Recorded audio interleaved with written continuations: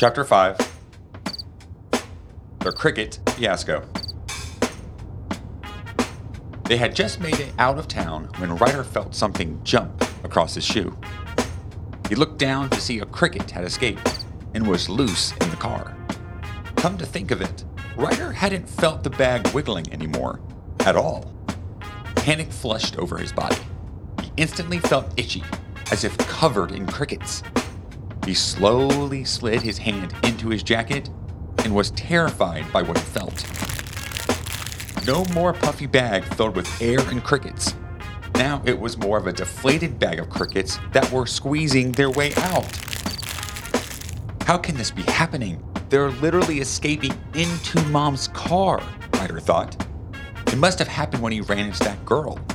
Be calm, Ryder chanted to himself in his head as he tried to contain the crickets in the bag. He was acting as if nothing was wrong, while blindly trying to find the hole the insects were escaping through. Then out popped another cricket, and then another. Now there were at least 3 crickets loose in the car. James' face had finally stopped blushing, and he turned to look at Ryder, starting to scold him. Why do you always have to be such a... Then his voice quickly changed from annoyed to a grossed out tone. What is on your face? Ryder had felt it too. A cricket was on his face.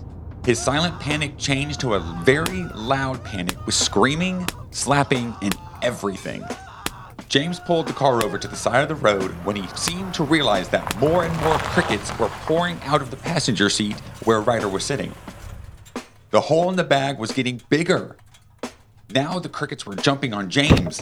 James flew out of the car, leaving the driver's side door wide open. Ryder followed behind. Both boys were screaming and slapping their own bodies, trying to get the crickets off. They both looked pretty crazy to the cars passing by, because the crickets were small and couldn't be seen from the road. Once the crickets had scattered, Ryder threw himself down to the ground to try to catch a few stragglers. What the heck are you doing now? Asked James. Ryder broke down, took a huge gasp of air, as he always did before he told on himself, and blurted out, I bought a bag of crickets at the bait shop. I was going to use them to catch the frog. I didn't tell you because you would have freaked out if I tried to bring them into the car.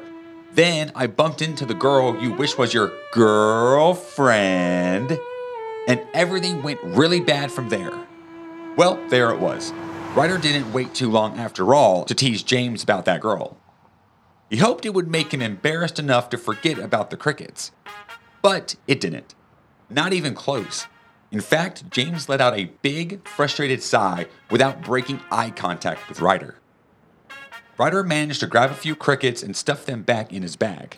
Then James forced him to sit in the back seat and keep his hand over the holes of the bag the entire ride home. He was just happy he was able to bring them in the car again at all. The rest of the ride went pretty quiet, except for the occasional slapping of a cricket that hadn't escaped the car and a heavy sigh that followed. The boys made it home, and as they walked through the door, Mom asked how it went. James said, "Oh, I don't know. Ask Ryder," and then went straight to his room. Ryder wasn't ready to break the news about the potential cricket infestation that might be brewing in her new car. So he kept it short and sweet and shouted, "It was fine," as he made his way back outside. The sun would be setting in about an hour, and he was going to be called in for dinner soon, which was great because he hadn't even eaten lunch that day.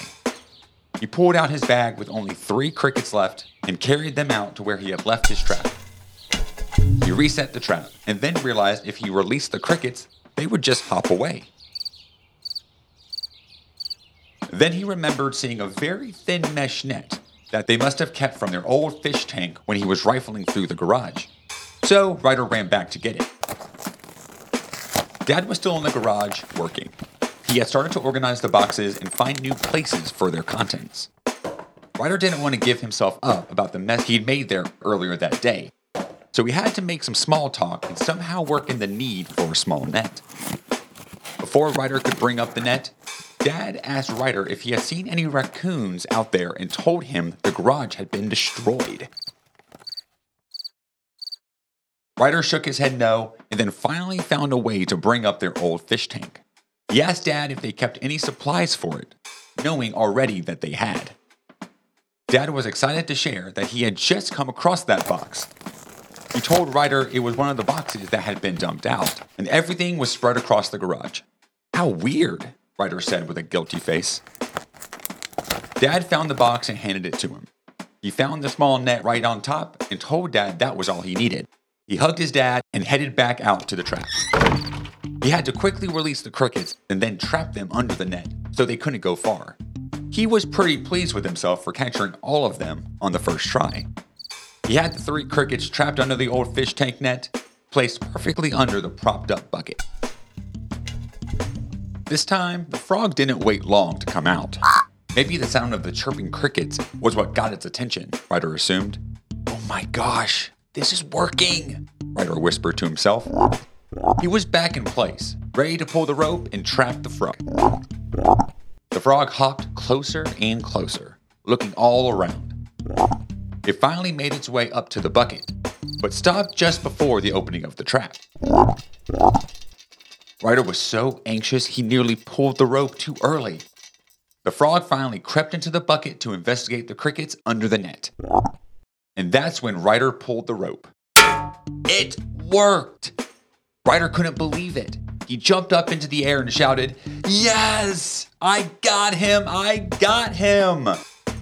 The bucket was bouncing and shifting from side to side. The frog was trying so hard to get out. Ryder walked over and placed his hand on it so the energetic croaker wouldn't escape.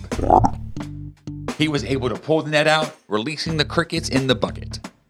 The frog must have eaten them because it got pretty quiet for a moment. What should I do now? Thought Ryder. He wondered if James would be willing to drive the frog far away from the house and release it in one of the ponds they saw along the road to town.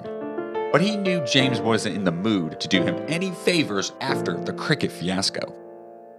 Now that he had caught it, Ryder couldn't think of anything humane and safe to do with the frog.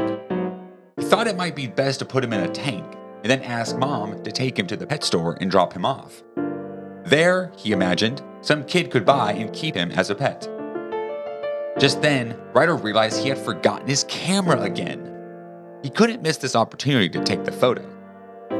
So he found a rock and placed it on top of the bucket and ran as fast as he could to his room to grab his camera. When he got back, panting and out of breath, the bucket was shifting side to side again, but the rock had been holding the bucket down enough that the frog's escape attempt was unsuccessful. After gulping in some air and taking a few seconds to pump himself up, he hung his camera around his neck and removed the rock. He was ready to see that pesky frog up close and personal. Carefully, he reached under the bucket and felt around for the slimy beast. He got a good hold of it and flipped the bucket off. He had that big green frog in his hands and held him up to his face to have a closer look at the very thing that had been consuming his thoughts for the last 24 hours. To Ryder's surprise, the frog didn't try to jump out of his grasp. He didn't even wiggle.